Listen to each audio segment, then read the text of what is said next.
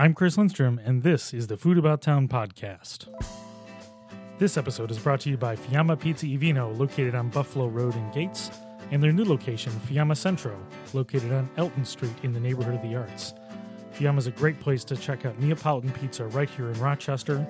The original location is fantastic, and the new location has an amazing design that really suits the neighborhood of the Arts. So go check out some fantastic pizza at Fiamma Pizza e Vino on Buffalo Road in Gates, or their new location, Fiamma Centro, located on Elton Street in the neighborhood of the Arts. In episode 61 of the Food About Town podcast, I talked with three people about geekery, nerdery, and all sorts of fun sci-fi and food nerd things. So, in the studio we had Chelsea Flint, who's aka Chayla on Twitter and Instagram. We had Emily Hesney, who's part of iHeart ROC. And we also had my buddy from Boston, Brian Chu, who has no social medias that you really care about. So he came in from Boston for Thanksgiving, and we had a great time talking through, geek nerd stuff, trying to tie it into food a little bit here and there. He kind of gave up on that for a while, but we had a great time. And at the end, we did go into some food tech and some other stuff like that. So I hope you enjoyed this episode. If you do, share it out on social media. Tie in Chelsea and Emily too. Let them know you listen to this one. So, my Instagram is @Stromy, same as my Twitter. You can also share it at Food About Town on Facebook. Thanks for listening.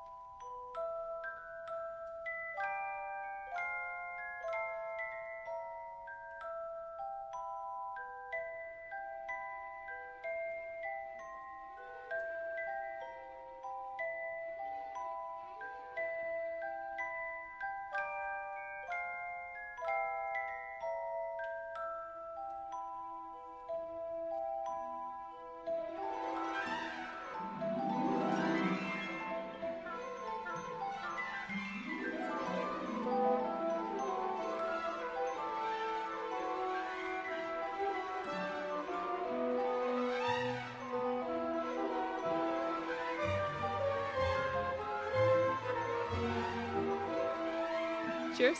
Scold. All right, so we're starting, and hold on, we're making noises. Ready? Let's see if this I happens. don't know if my arms are long enough for this. We need Hold on. Cheers. Cheers. All right, that's pretty good. And wait, we're gonna try this right in front of one of the microphones and see if we can get the noise. Ready? Oh, that was nice. So that's a slightly Be a awkward. Foley artist on the side there. Yeah, I'm not sure what that would be other than glasses clinking, though. We need to have multiple uses for it to be true Foley art. That's tasty. Yeah. So let's start. We've actually started recording, and this will be on the podcast. So the idea behind this was I was talking with people on Twitter, and we were starting to talk about nerd topics, and we're gonna Us? No, us. Yeah, never. shocking, right? So I brought some people in. One of the people could not be here, so we're going to pour some out on the carpet for him after we say who it is. I'm pouring mine into my mouth. I don't know what you're talking about. Understanding. Yeah, so let's do some introductions. So to my left, My name is Chelsea. You might know me on Twitter as aka Chayla. That's my personal account. I also do social media and web for Channel 8. Please don't hurt me. Yeah, so we're talking about nerd topics. Why are you a nerd? Well, let's see. In the beginning, let's put the big ones out there, and we'll get into all.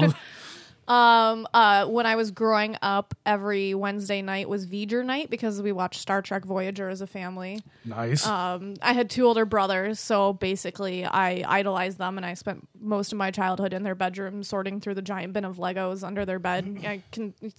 It gets so nostalgic whenever you go to the Lego store and just start rummaging through the bin. You hear like that as you search for the right piece. And I played video games. They would sit me in front of the computer. I was playing like Diablo at age 6. So I like to think of myself as an OG nerd. I like it. Yeah. I like it. And there's plenty more to get into. Oh, yeah. So that's... I was a computer science major in college, so it never changed. Yeah, that's legit. Yep. So we're going to pass it over to across the table for me. My name is Emily. I am Serve Me the Sky on Twitter. You might know me from my involvement with iHeart Rock. And I'm also now working for a local nonprofit called High Tech Rochester. So why are you a nerd or geek? It probably started with Harry Potter when I was in 2nd or 3rd grade. See, Kind Harry of Potter's gateway a drug. good one. Yeah, we'll definitely get into that a little bit. And more recently, I've been pretty into Stephen King. The Dark Tower series is one of my new favorites. Nice. This year, I caught up on my nerding and read all of Lord of the Rings since I hadn't, and I was going on a trip to New Zealand. Fantastic. And to my right. Hi, my name's Brian, and I'm not a social media maven or anything like that. I'm just here to visit from Boston. Go Sox. It's okay. And I'm here just to enjoy myself and see how this is all done. Okay, so what makes you a nerd or geek? Let's see. Well, I'm about to be building my own PC again, so Nice. there's that. I've been building Legos for probably, well, how old am I now? 33, so Yeah. maybe 20 years or so plus. And Star Wars, you can basically remember everything except, the first two. They don't count. Yeah, Yeah, no. agreed. I don't know what you're talking about. There's There's only, there's only a few Star Wars movies. oh yeah. Okay. Yeah. Yeah. Like 4, I think. Yeah, and Yeah, four. I think also, yeah, so yeah, and I'll do actually my introduction. I don't usually introduce myself now, but Chris Lindstrom at Stromy on Facebook, on Twitter and Instagram. I'm the host of this fantastic podcast. And Award-winning podcast. Oh yeah, thank you. Humble brag. Thank you. Yeah. And my nerdery and geekery runs deep and widely ranged. I'm a radio nerd. I was Like ham radio? oh god, that would be even worse. But radio podcast nerd. When I was a kid, I could locate any Next Generation episode from the intro session, Oh, man. And which Simpsons. was fantastic. I'm a huge cartoon nerd. And Simpsons. Simpsons is huge. Simpsons and modern cartoons. I continue to be a cartoon nerd, and I just love going deep on anything. So these kind of topics always intrigued me. No pulling away from the microphone and laughing at me. This is unacceptable. No, you have to mister. laugh into the microphone. Yeah, exactly. You're allowed to laugh at double entendre and things. I didn't want to spit into the mic. Okay, so we didn't really plan this out, but the idea was to talk about food a little bit in the context of these nerd things. So let's start with Harry Potter because that's one I got into a while back. Yeah, I think Harry Potter was probably my first fandom. I watched Star Trek growing up, but Harry Potter was the first one where I was obsessed. Yeah. See, for me, it was obviously a little later because I started reading them when I was in college. And I was definitely one of those people that read all the books again before the new one came out. I don't know if you guys did that. I actually haven't read Cursed Child yet, which I know is blasphemy. I heard really mixed reviews, and I think I got a little scared that it would ruin Harry Potter for me. So I've been kind of holding off, but I've been hearing really good things about the new movie, so that's exciting. I'm excited to see that because I think one of my biggest complaints about Harry Potter is it's one of the few things that doesn't really have an extended universe. I feel like it's okay to make Star Trek and Star Wars books and comics and animated shows and all that, and then you get to Harry Potter and it's it's these 7 books, and if you try to do anything separate, they have Pottermore now, but people get so whenever J.K. Rowling releases new details of the world, they're that's not in the original books, why are you doing this? And it's well, because she's creating an extended universe. Every sci-fi or fantasy fandom has that extended universe, and she's just trying to flesh it out a little bit. So I don't mind that sort of stuff. I would like to see more visual stuff, which I know is blasphemy when it started with the books, but Yeah. I saw somebody made this fan. I think they actually scripted it and acted it out themselves. It wasn't cut from other material, or it was either that or they cut it from an existing TV show. I honestly don't remember. But it was a YouTube trailer that somebody made for a hypothetical TV series that would be a gritty crime drama, but it would have horrors, and it would be a magical crime drama. And I was I would watch the shit out of this. Yeah, this sounds sounds dope. amazing. Yeah, so that's the sort of stuff I want from Harry Potter. And that's why I'm excited about Fantastic Beasts. Is completely separate stories with new characters that take place in the same universe. You want the Marvelification of Harry Potter. Yes, I want the Harry Potter I'm cinematic okay with universe. modification of it. Yeah. I'm into Fantastic Beasts, but I don't know if we need 5 of them. That's true. It's a little excessive. See, and that's where I like what they're doing with Star Wars is they're alternating the sequel movies with backstory movies or kind of one-off things. I think that's a good formula for squeezing as much money out of consumers as possible without dragging out the storyline. Yeah, I don't mind leveraging money, but at some point, I I definitely stopped caring about it as much. I haven't gotten back to read the newest book. It was I kind of burn hot on things, and then I sort of fall off as I go along. But what I do remember is there were plenty of food mentions in the books. I mean, everybody knows the butterbeer thing. That was a huge part of the books. I mean, multiple people have given me the Harry Potter cookbook for Christmas. I think I've received 3 copies of it. Really? So it has some good recipes. Like I've made their butterbeer and the pumpkin pasties, but that's about it. I haven't dove that deep. That's right, pumpkin juice and butterbeer, and the pumpkin juice at the theme park is amazing. If you ever go down there, so I did go down there, and we were down for a Disney visit, and we did the Harry Potter win because my parents are big fans, and we went over, and I liked the theming. I don't know if I'm assuming. I went about 3 years ago. I went before they opened the Hogwarts Express. So I went when it was just Hogsmeade, I think. Or it was kind of like a mishmash of the two, really. Yeah, and that's about when I went as well, as before the roller coaster opened. I liked the theming. I thought the theming was great. Oh, yeah. I walked in the gate and started crying almost. It's very emotional for the kids that are so nostalgic about it, like us, grown-ups going back and being like, oh my God, I'm in Harry Potter. Well, and for me, I have a really personal connection to Harry Potter because the height of when I got into it was when I was living in California, and I was bullied a lot. And towards the end of our time there, I was actually homeschooled and didn't really talk to anyone. Like I knew a couple kids through 4-H, but I didn't really have any other friends. So I got really into Harry Potter because that was my escape. And my mom took me to see, because I was being homeschooled, she took me to see the first movie as a literary field trip. And then every year after that, she'd let me skip school to go see the movie on opening day until I was old enough to go to the midnight releases. And I literally just, I would just involve myself in the world of these books. And I identified a lot with Hermione, with the whole being bullied and not really, fitting in.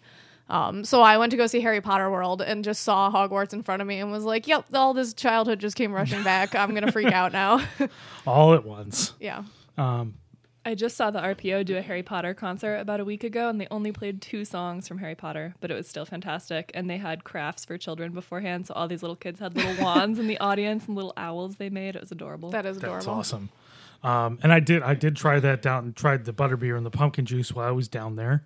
And, it's hard because you have such, when you read the books, and let's just put that line in the sand right now. As much as Chelsea likes visual media, sorry, I was a film major. Let's just say the books are always better than the movies in just about every case that's ever been. Oh yes. Well, because the movies just have to cut so much out. Yeah, and when you love the details and the little stuff, it's hard to get away from that because they paint such a vivid picture of pumpkin juice and butterbeer and all the food, and since all the things were done at the tables.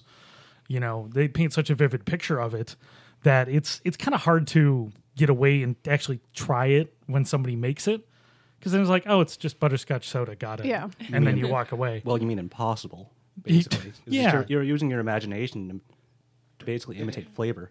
Yeah. And although I do remember when I was in high school, me and my friends, a lot of it is British dishes that you don't really see in America. So me and my friends went to Wegmans and bought I think we bought canned treacle or something before the 7th movie, and we tried it. So for us, it was kind of let's try all these weird British dishes. And then some of them, as soon as we Googled them and found out what they were, we're like, yeah, let's not try these. But it's like if you eat at the Three Broomsticks in the park, it's all just British pub food, but not done well and done in a fast food American style. Yeah. It's like, oh, and I'm glad I tried this. The other thing about the park for me was they have the fake snow on the roof, and we went on one of the hottest days ever. So you see all this fake snow and you're wearing a tank top and it's 90 degrees and you're just surrounded by angry Florida tourists. And I was like, this is a little bit of a mental disconnect. Yeah. I mean, I definitely felt more comfortable in my tank top on the hot day when I was down there too. So don't shake your head. See, this is why I brought you on, was just to laugh at me and shake your head. Thanks, keep you Brian. in your place. Yeah. Head mic. I was there in January and went to the new Hogsmeade section. Yeah. That's I think the Diagon Alley is the new one, I think. Yeah. I'm a Harry Potter fan, I swear.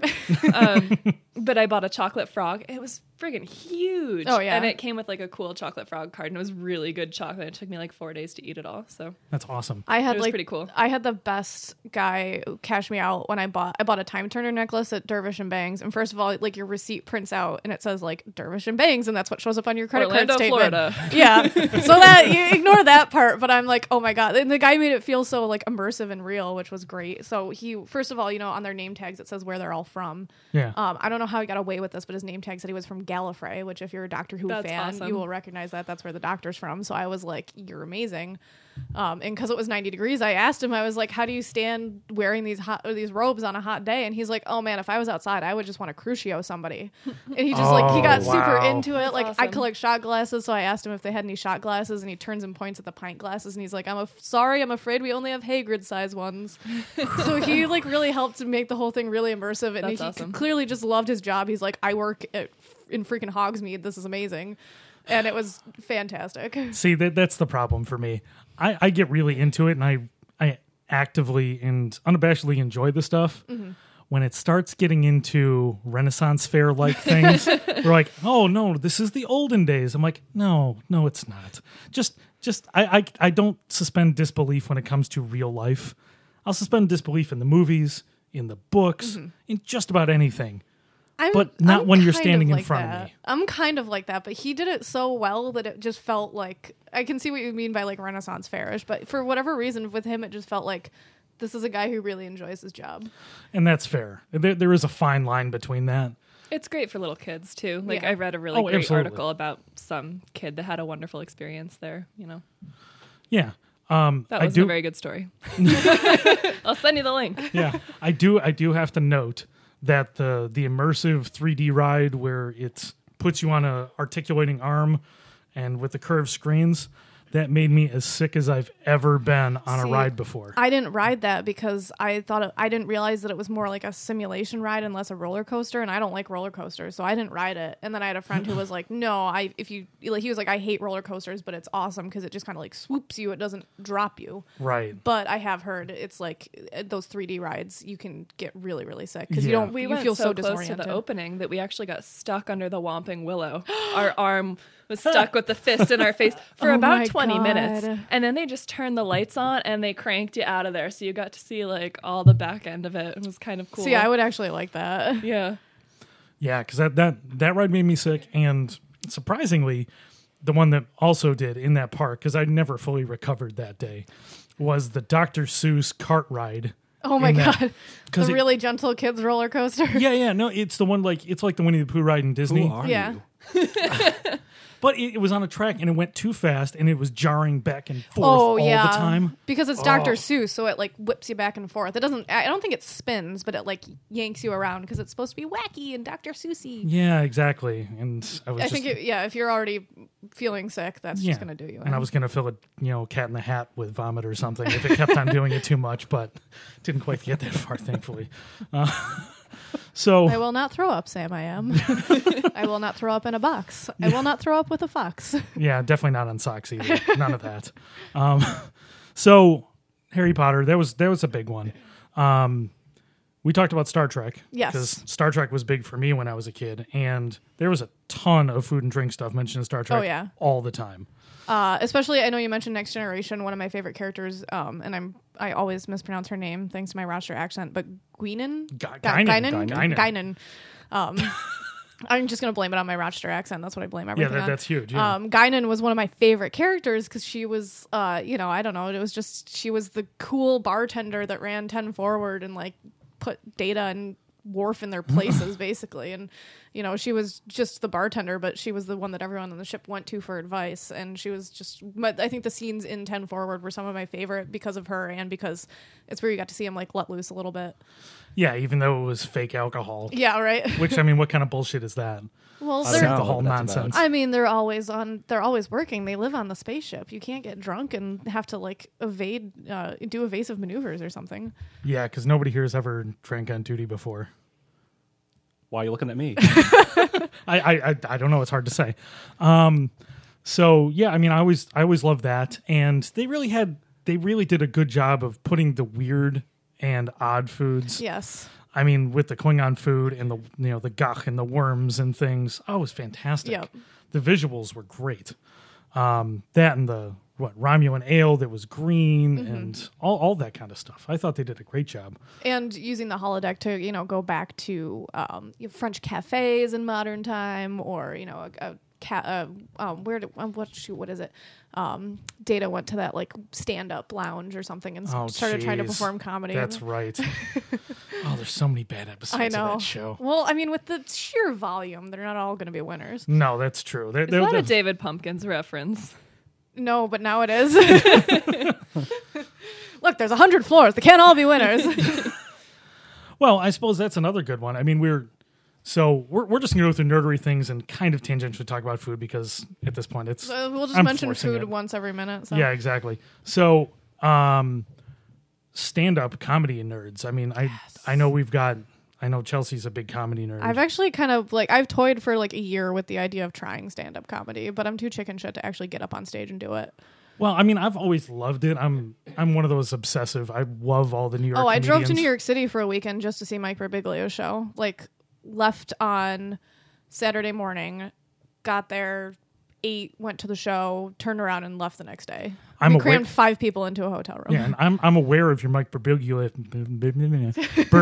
fandom. Just call him Mike B. Mike B. Yeah, Mike yo, B. Mike Mikey B. B. So I went to see his most recent movie, and there was a panel after. Oh right, yeah. Yeah. And this really cool chick who's a Mike Birbiglia super fan was speaking on it. That was Yeah. Way to be on another podcast. Good job. I'm just gonna make the rounds. If you're listening to this and you have a podcast, hit me up. Yeah. So I know, Brian and I, we love bad comedy movies. Oh, yeah. You mean the bad 90s movies? Oh, or the yeah. bad 2000s movies? The real bad comedy movies. Oh, yeah. Like what? What are a couple of them? Oh, jeez. There's some really... What are some of the bad ones we used to watch all the time? Joe, our buddy Joe is the biggest bad comedy fan. Like, what was it? Run, Ronnie, Run? Which was just one of the worst movies ever made. I had not even heard of that one. It's a I don't remember David that Cross movie from 2004. Oh, God. It's so bad. I like unintentionally funny movies, so I really like the sci-fi, made for TV disaster movies. I throw a Sharknado party every year.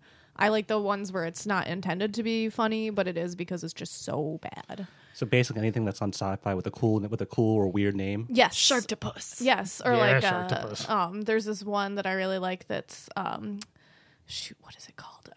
Oh my God, how am I blanking? I mean, I on loved this? Sea Mega Beast. Shark versus Mecha Shark. No, Sea this one Beast is- was great. This one is about it has, if you know the guy who was the helicopter pilot in Lost, he stars in it, and it was about the Earth's polar caps flip and Ooh. causing the polar caps to become tropical in the center of the Earth to become the equator becomes like the ice, it's all iced over. Ooh, Sounds that highly sounds... scientific. It's Yeah. super scientific. Absolutely. But before that happens, everywhere on Earth drops down to absolute zero.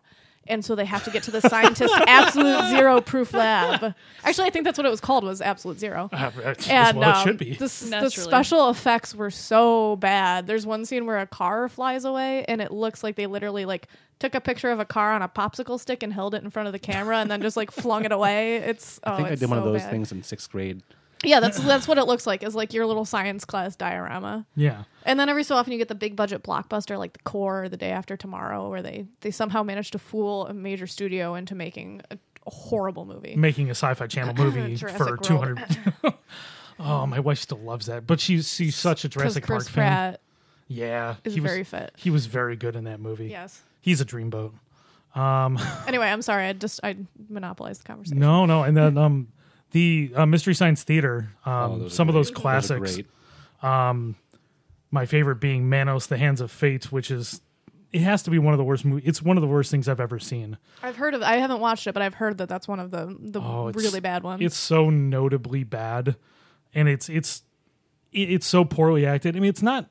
It's bad in a very different way than The Room is bad.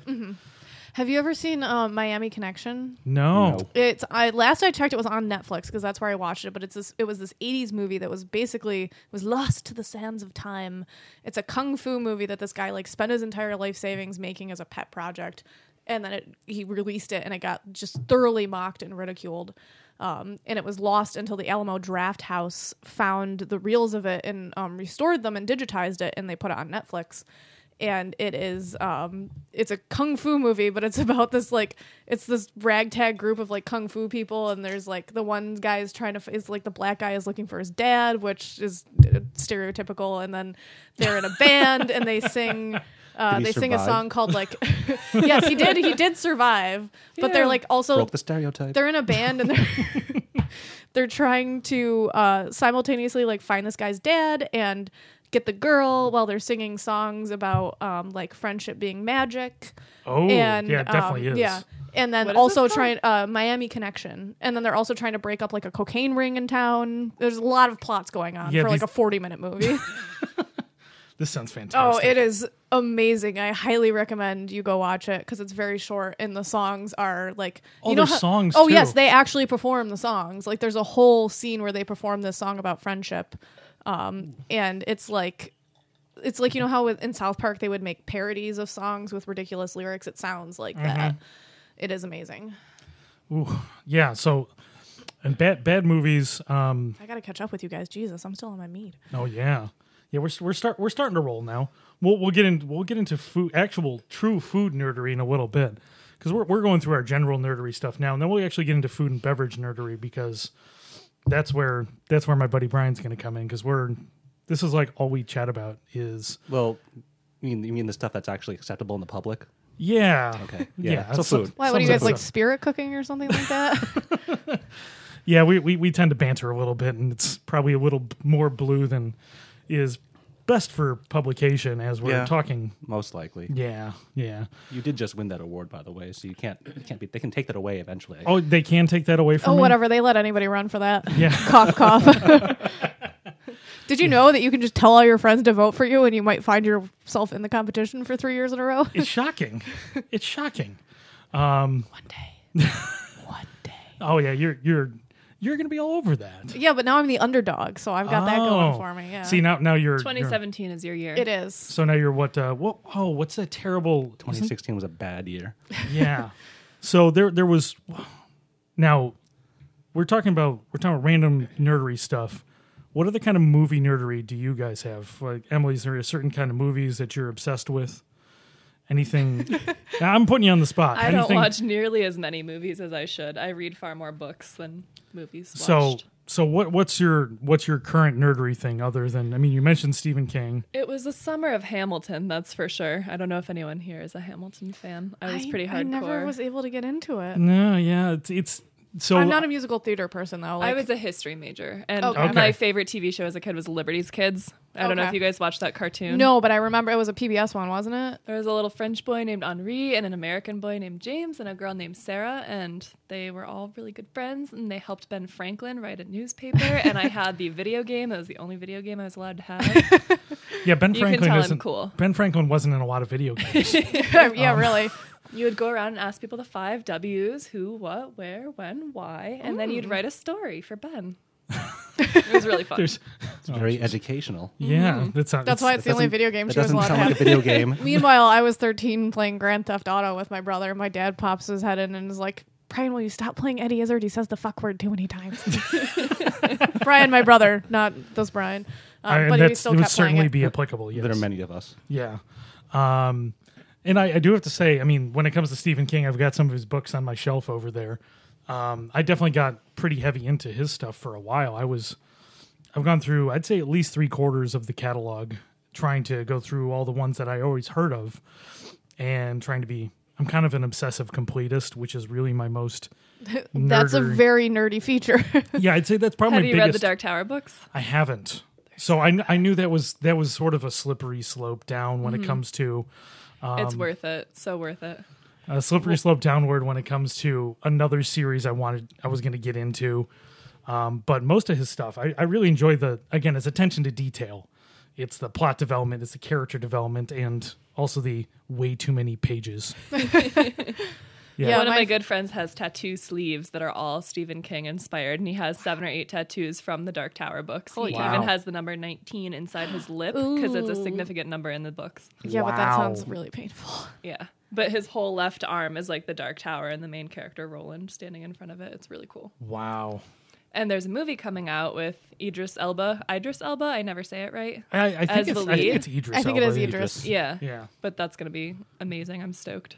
Yeah, he's very well regarded. I haven't seen The Wire, which is I feel bad the about. best too. No, I haven't seen that One either. of the But I've best heard it's series good. ever. Yeah. So I think definitely when it comes to TV nerdery, I mean you've gone in pretty deep into some of that stuff. Yeah, pretty much. Oh, any of the really good TV series like Band of Brothers, The Wire, not some of the more mainstream shows. Well, you did Breaking Bad. Breaking Bad. I did that in a week. I was actually staying at Disney World when I think it was the first. It wasn't the finale. At least I don't think it was the finale, but it was either a couple episodes before the finale or it was the first episode of the end of the season, because you know how they'd like split the seasons. And I was at Disney World and my parents had started watching, but they weren't caught up to broadcast yet. So I was like, I don't care what you do. You can sit here and have it spoiled for you, but I'm going to be watching this in the room. You can go hang out at the bar for an hour and I'll come join you, or, you know, whatever. But I'm going to be watching Breaking Bad. And they're like, we're on vacation in Disney World. And I'm like, this is Breaking Bad. Chelsea's not intense at all. No, definitely not. I unfollowed an ex-boyfriend, not after I broke up with him, but because we were watching the finale live and his TV must have been like 30 seconds ahead of other people's, and he tweeted who died like right after it happened, and I saw it and Yeah. it spoiled So- it for me. So definitely don't read Reddit during the show. No. because there are some countries that are way ahead. So when you start reading comments, you go, wait, when did this happen? And then it happens. You go, ugh. Well, I mean, Yeah. if you're following Reddit live on anything, you should be prepared Yeah. for For problematic spoilers, things to yeah. happen. This is why I'm not a Redditor. Yeah, I pretty much limit it to the makeup Mini Cooper and Disney subreddits at this point. it's the ones with didn't know flowers. those and- Yes, existed. yes, those are and even there, oh my god, I've seen people get into like drag out arguments about racist comments in the Disney subreddit, and I'm like, we're talking about Disney World. right. There's only Walt Disney was a great guy. yeah. Well, yeah, There was only institutional racism at Disney, Exactly. not explicit racism. I mean, it's the nice We're old crawling school. down that rabbit hole now. Yeah, exactly. It's Who's only, excited Well, about Moana coming out? because there's that, and then they just built the Shanghai park, and because of that, they had to they made cuts to the parks here, so people were posting like hashtag thank Shanghai, which isn't, you know, that's more fiscal than anything else, but they opened the Shanghai park, and there are cultural differences between us and people in China, and so they were like slagging on people for doing things that are perfectly socially acceptable in China, and I was like, they're like, I can't believe those people would do that, and I'm like, that's okay in their culture, like like here we don't step on flower beds to get a good picture, like they're like, oh, I want to take a picture of this, they'll just walk on the flower beds, like yeah, it's maybe we think that's terribly offensive because somebody spent a lot of time putting those flowers in, maybe they're like, oh, they'll just plant more, like Yeah. it's a cultural difference. yeah. And then, you know, it's Reddit, so things happen. Yes, I'm looking at you. Why are you just looking at That's me? racist. I'm not from there. Yeah, I mean, fair enough. It's not my fault. Hashtag thanks, Brian. Yeah, thanks for stepping on the flowers, Brian. Yeah. My cousins, might have been my cousins, Yeah. taking those pictures. So I think we can all agree that we don't subscribe to Reddit nerdery, except maybe Brian. No, It's mostly for the theories, just to Yeah. see. I what's used to going be on. like super hardcore into that website, and then I kind of backed off because I was like, ooh, this is getting awkward. it's also kind of an active cesspool. Yes. Well, if you filter the cesspool, you can get some decent theories. Well, and I think Just most of the we'll leave that to you, cesspool. Brian. yeah. Well, and I think for the good things about it is if you really want to dive deep into something, you can find a community there where you can get into the minutia of. Oh, yeah. When we're talking about nerdery, it's a great place for that because there are people that are obsessed with the thing Oh, yeah. that they're talking about and that they're following. It's a good resource. That's why I like the Mini Cooper subreddit, because like whenever I have a question with my car, I don't have to call the dealer and try and, you know, go through the runaround of getting a callback. I just go on, you know, there and I'm like, hey, this light came on my car. What does it mean? And 5 people will give me answers, or if I need a, you know, recommendation on like service or something like that. So it's still good for like in the small communities, crowdsourcing information and in that brain trust. But then you get any bigger and it's like, yeah, this is the worst. Yeah. Well, and I think the other thing that one of the many problems with it is once you get into communities where there's a lot of passionate people, they come up with rules.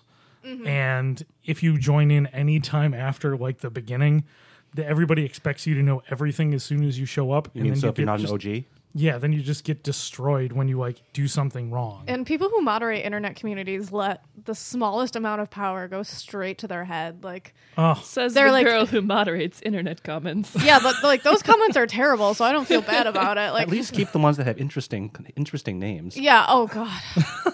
I won't ban you for I won't ban you for expressing an opinion, but when you start getting like, posting things that have super racist imagery or like pictures of dead people, really or, clever names, I'm sure. Yes. Really clever am I usernames. allowed to say, and some of them are a little blue, am I allowed to say Well, it? I mean, we've already done that, so I mean, you already broke that. There's been like several of them, and they come in like every couple of months, and they'll be like it'll look like they try to make it look like it's like an Asian name, but it's if you actually read it out. So the latest one was PHUCMAI twat, so it was fuck my twat. Yeah. And it was so early in the morning, and I hadn't had my coffee yet. That all I saw was all I saw was twat, and I just automatically hit their comment. I just saw twat, and I'm like, that's not a word you can say on here. Yeah. And then it popped up with the like, would you like to ban this user? And I actually looked at the name, and I was like, yes, I would actually. Most definitely. Yeah. Definitely. Yeah. Oh, the, God. The entire Vietnamese culture really hates you for trying to do that. I'm so Yeah. sorry, but not really. Yeah, I mean, exactly. It reminds, and it's just like it's super offensive. It reminds me of I don't know if you remember this, but it was after that. I think it was a Korean Air flight, but it was in San Francisco, and the flight like skidded off the runway and almost went into the water. Yeah, I do remember that. And there was a local news station that got fooled because Yep, I remember that one. They That was hilarious. They had like somebody, I don't know how, I think it was somebody called in and said they had information, like, or somebody just like effed with them. I don't know what it was, but somehow somebody just decided to completely mess with them and say, yeah, we have the names of the pilots. And it was like, and when you looked at them, it was like the names were like something wrong. Yeah. And Just the most common ones. holy fuck, like Yeah. the most offensive fake names that you could think of, but because They it was a were hilarious, Korean air, though. yeah. Because it was a Korean air flight, somebody just went in the newsroom was just like, yeah, these sound legit, and they put them on the air, and everybody was like, did you not read these out loud before, like, read the scripts before you go on air? Right, and at this point, if you're in the news and you don't read things out loud, and you're not ready for somebody to walk behind you and yell, F her in the pussy Oh, or God, something, yeah. I mean, it's gonna happen. The one time I don't really leave the newsroom that much. The one time I've been on a live shot with a reporter, that happened. Did and it I really? was like, oh my God. It was because I was at the Jazz Fest and I met up with her, and the photographer needed help holding the light. So I was like, well, I'm here. I'll help you. Yeah. And like guy walked behind her and did it. And I was holding the light, otherwise I would have chased him down. And his friend came back up to me afterwards and was like, hey man, are you going to edit that out? And I'm like, it was live. It's like, well, we don't really have that time machine yet, Yeah. so probably Yeah. not. He's like, oh, my friend, I think he said something like, my friend just thought it was funny. And I was like, yeah, well, your friend's an asshole. Yeah, I mean, it's, I get it. I mean, you're just being disruptive. Yeah. And- And it might have been funny the first time. It's one of those things where Oh, yeah, even if it was absolutely. funny the first time to you, like, and it's not anymore. Yeah. Yeah, and it's how many years after the original, which was fake. Literally, now- like, we don't, like, in the newsroom, like, if somebody thinks that, like, that's only happened, like, once or twice, I think, but literally, they'll just use the acronym, and they'll be like, I think I got FHITP'd or whatever. I can't, like, I don't remember it off the top of my head, It's but a lo- everybody knows, like, they have an acronym for it, like, Yeah. By the way, that acronym is a lot harder to say than actually just saying it. yeah, I but- know, right? But professional typing is environmental. easier, yeah. exactly. Yeah, fun times. What's the face? Not in media. Yeah. Not in media, so Yeah, exactly. I just have this blank stare right now. So This is why I drink. You don't need a reason. So we're only going to touch on this for a second. I think everybody became politic nerds in the last 2 months. Yeah, my mom is like woke as fuck right now. Oh wow, she has gone off. Oh yeah, you can That's not unfollow a her on sentence Twitter. I It's would ever okay. say. Oh my God, she has gone completely off on politics, and it's I appreciate it in a lot of ways because people have gotten so intense about it. And- I've told her before. She's like, "Did you see what I posted on Twitter?" And I'm like, "No, I have to mute you sometimes because I just like can't handle it." But I think it's we're not going to dive into politics because we could just do an hour on that. But I think from a nerdery perspective, I think people are starting to learn more about not only the process, Oh yeah, about how things were predicted, learn more about how things happen, figure out why things happen, and if you get past the anger part, I think there's a great opportunity to become more involved and more nerdy about how the system works and how everything happens. I hope that momentum is sustained, though, and that people don't just, I'm really angry, then oh drop well, off. and then 4 years go by, I you know. I think it is because I had somebody message me just the other day, and if you're listening to this, I'm sorry that I haven't responded to your message yet. I've been very busy. But I had somebody message me, and he was like, I appreciate how you're feeling. I feel the same way. And he was like, I want to know what you think of how we can get involved. And I've had, people adding me to Facebook groups about like reporting instances in, community activism and trying to get involved. So I think I think the anger is kind of burning out a little bit, or I shouldn't say burning out, but the And anger especially the reality with is settling the candidates in. available Yes. burning out. Yes. Come on now. I'm so sorry. I think the reality is setting in, and people are realizing that I need to turn this anger into something useful. So I think people are trying to reach out and find out how they can get politically aware. And I'd like to say that I think that the institutions are responsive to that because my mom came to me and was like, well, what can I do at a local level? And I was like, well, there's the Monroe County Democratic Committee, and she was like, so what do they do? And I'm like, nothing. If you follow local politics, you will know that's not hyperbole. And who knows? Yeah. But I saw on Facebook the other day that they're holding a meeting for citizens who want to learn how they can get involved in the party. And I think especially for the Democrats, because obviously they blew up in the last election, if they can harness that energy that people are feeling and say, yes, this is how you can get involved. I'm hopeful that both sides will be able to harness that energy, but yeah, talk is cheap. Let's see what actually happens. Yeah. Well, I know from my perspective, I know Brian's done a lot of reading too. I think a lot of the interesting stuff that I've read is very nerdy and very, inside baseball. And I've learned a lot personally. I've learned a lot about, how the systems work, about how things were, all the prediction stuff and all the other things. I've really learned a lot. Now, admittedly, I'll probably fall off after a while because that's just what I do. But I enjoyed learning about this and reading the people that are really into it, either from the economic side or the other side of things. I know you did a fair bit of reading about this stuff too, Brian, right? Well, not as much reading as more of seeing where did the pundits get their numbers from? So how did they even come up with their predictions, and how are they so wrong? It looks like it's just being out of touch with what is America. On the East Coast, especially in New York, Boston, we're isolated. We are in a bubble. The rest of the country is not like this. Yeah. So I can see why the disconnect is so big. I'm going to be the asshole and say that I know the rest of the country is like that, and I just don't care. Yeah. I'm sorry. My brother lives in the middle of nowhere, Pennsylvania, and it's very rural. And it's funny because he lives in Harrisburg now, so it's not that bad, but he used to live in an area that was in Lebanon County. And my mom was telling me that before Pennsylvania was officially called, but it was, Donald Trump was still ahead, they zoomed in and they're like, well, there's one county that isn't reporting the results. And they zoomed in on Lebanon County. And she's like, fuck. Because we've been there, we know. And it's just... Yes, and yes, we are drinking. And Brian just bumped the microphone. Thank you. I was down in Nunda, New York today, and Nice. I saw at least 10 Hillary for prison bumper stickers. It's like you go just outside of Rochester, barely an hour away, and it's rural as all hell. And yeah, and I maybe this is just, and this definitely is just me personally, because I haven't personally witnessed it, but I've heard cases of the racist things that happen there, and I'm like, you know what? I don't want to cater to that. I don't care if that's what the Heartland is like. The Heartland needs to change. Like, I'm not saying that you need to all start sipping lattes and eating arugula or whatever the heck the stereotypes are, but kale. sound- It's kale. It's kale now. I'm sorry, we've upgraded. Arugula is so 2010. Yeah, We're talking that's- about food, but we're talking about food again. Oh, I like it. I like it. Thank you. No kale. If you're in England, they call it rocket instead of arugula. Yeah, they do. I don't Rocket eat salad. I don't eat kale because my mom read once that kale is bad for your thyroid. So if I so much as mention taking a bite of kale, she's like, "That's bad for your thyroid," and I'm like, "Oh, sorry, I'm gonna blow the microphone out." And You're was really good. passionate about kale. I'm very We get passionate it. about Yeah. kale, and actually, the truth is, I just don't like it. Yeah.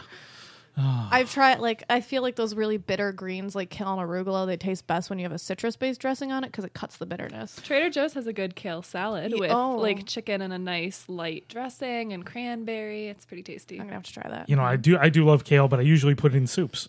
So when I'm doing like harvest soups, I usually do vegan base. So I'll do, miso and other things, and I'll chop kale up and put it in there sort of as a filler and just making it a little more hearty. I just prefer kale chips. more than anything. They're yeah, delicious. I've had those before, and those were okay. Yeah. And it's another thing. I'm sure you can get at Trader Joe's. Oh, I'm sure. Have you ever had pea chips or bean chips? They like make them into little. My friend thought they were doobies because they're these little brown crispy things. Oh, they're, jeez. they're delicious. She's like, "What is on your desk?" And I'm like, "It's beans. I swear." Cough, cough. I don't think I've ever had those. Yeah, some of them can be really interesting. And now, thank you, Emily, for tagging the microphone. I'm with just gonna the- start like My burping bad. and sipping into the I really microphone when we're enjoy done. the Boston Stout Secret Stairs that we're drinking. Oh yeah, so this is, Trillium. yeah, It's this very is Yeah, this is delicious. really good. yeah, this is from Trillium Brewing in Boston, and something I've recently become is a fairly serious beer nerd. But before we dive into the more food and drink side of things, we're going to take a quick break to listen to whatever sponsors I'm going to read about in a second. I'd like to take a second to tell you about a new Rochester-based website called Frankly. That's PHRANK.LY. Frankly is a one-stop shop to find out where your favorite restaurants source their ingredients, and also a great way to see who carries that coffee you love, or who uses the best bread for their sandwiches. Frankly is the perfect tool to find the information you need about the food and drink you love. That's PHRANK.LY.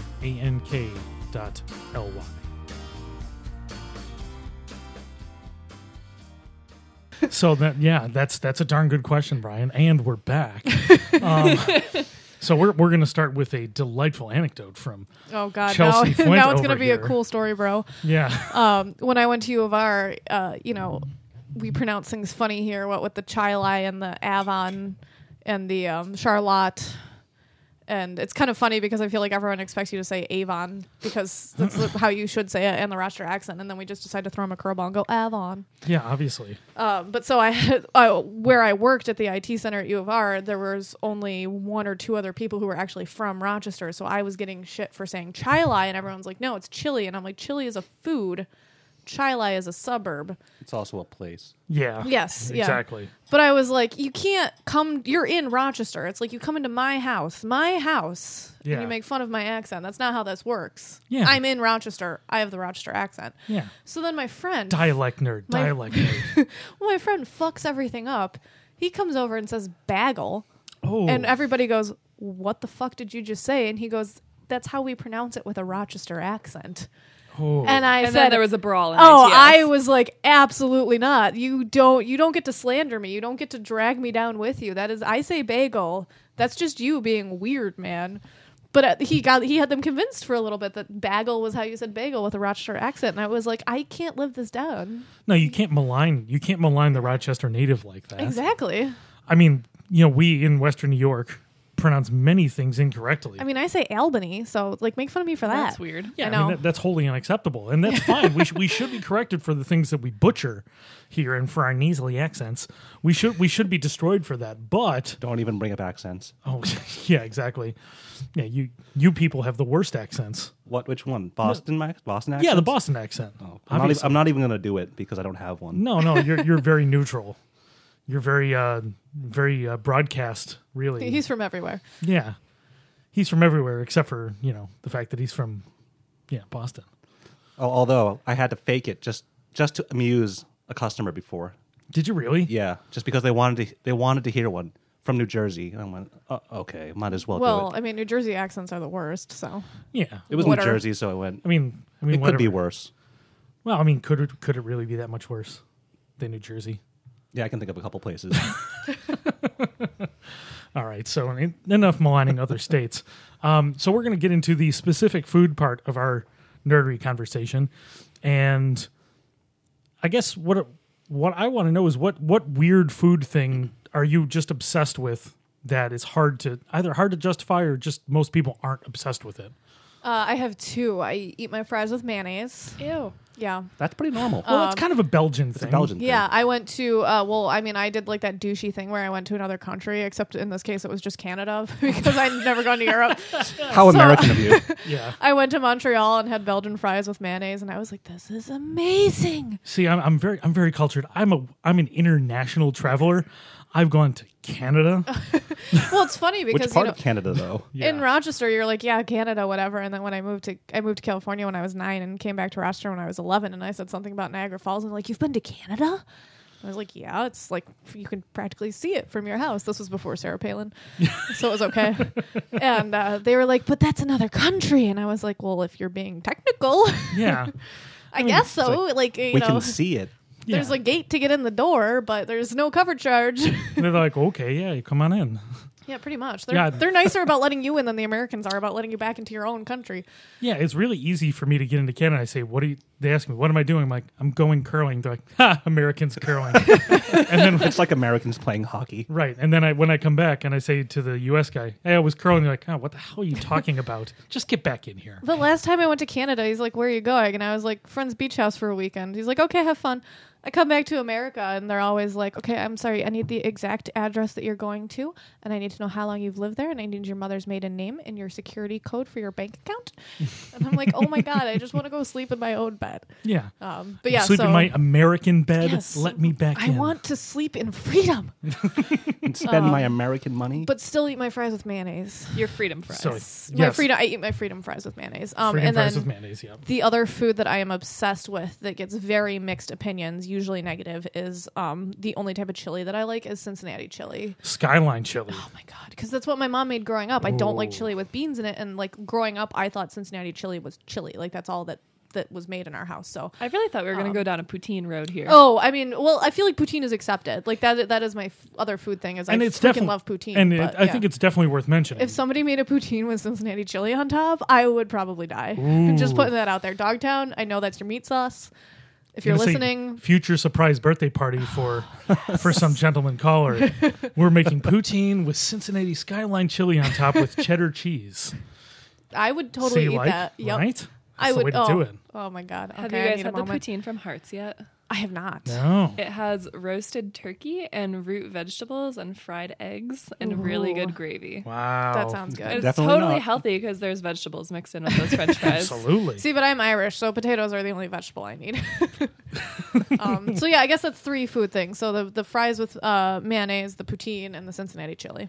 Cincinnati chili's definitely a little bit more obscure here. It's actually very uncommon. I think. Yes. Who does it? I mean, there's- Nobody around here actually does a true Cincinnati chili. Like Dogtown's. Can you explain Cincinnati chili? I don't know if Yeah. I'm I on think the same you absolutely page. should. So Cincinnati chili, it's actually very similar to the Rochester like hot sauce, the meat sauce. Dogtown's meat sauce.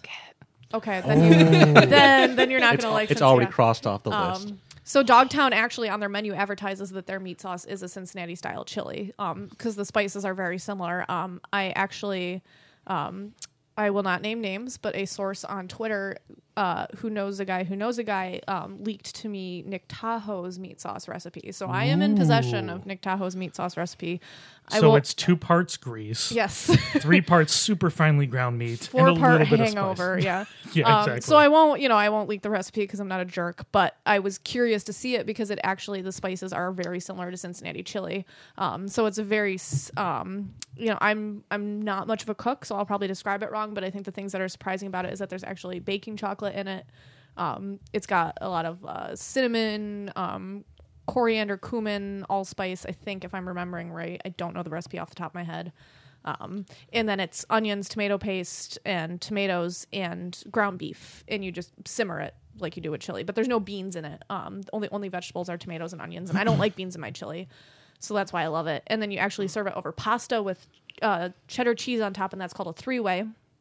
I also love sexual jokes, so that's another reason why Yeah, I love exactly. Yeah. it. And then you can do it with onions and mustard on top. And if you do one or the other, it's a 4-way. If you do both of them, it's a 5-way. So that's like how you order it. But it's always served over a bed of pasta, spaghetti traditionally with this cheddar cheese on top. And if you order it from Skyline, which is the most famous restaurant that actually Absolutely, serves it, it's literally just like you can't even see the pasta and the chili under the cheese on top. It is a just bed of cheddar cheese. covered in a bed of cheddar cheese, which I love cheese, so it's amazing.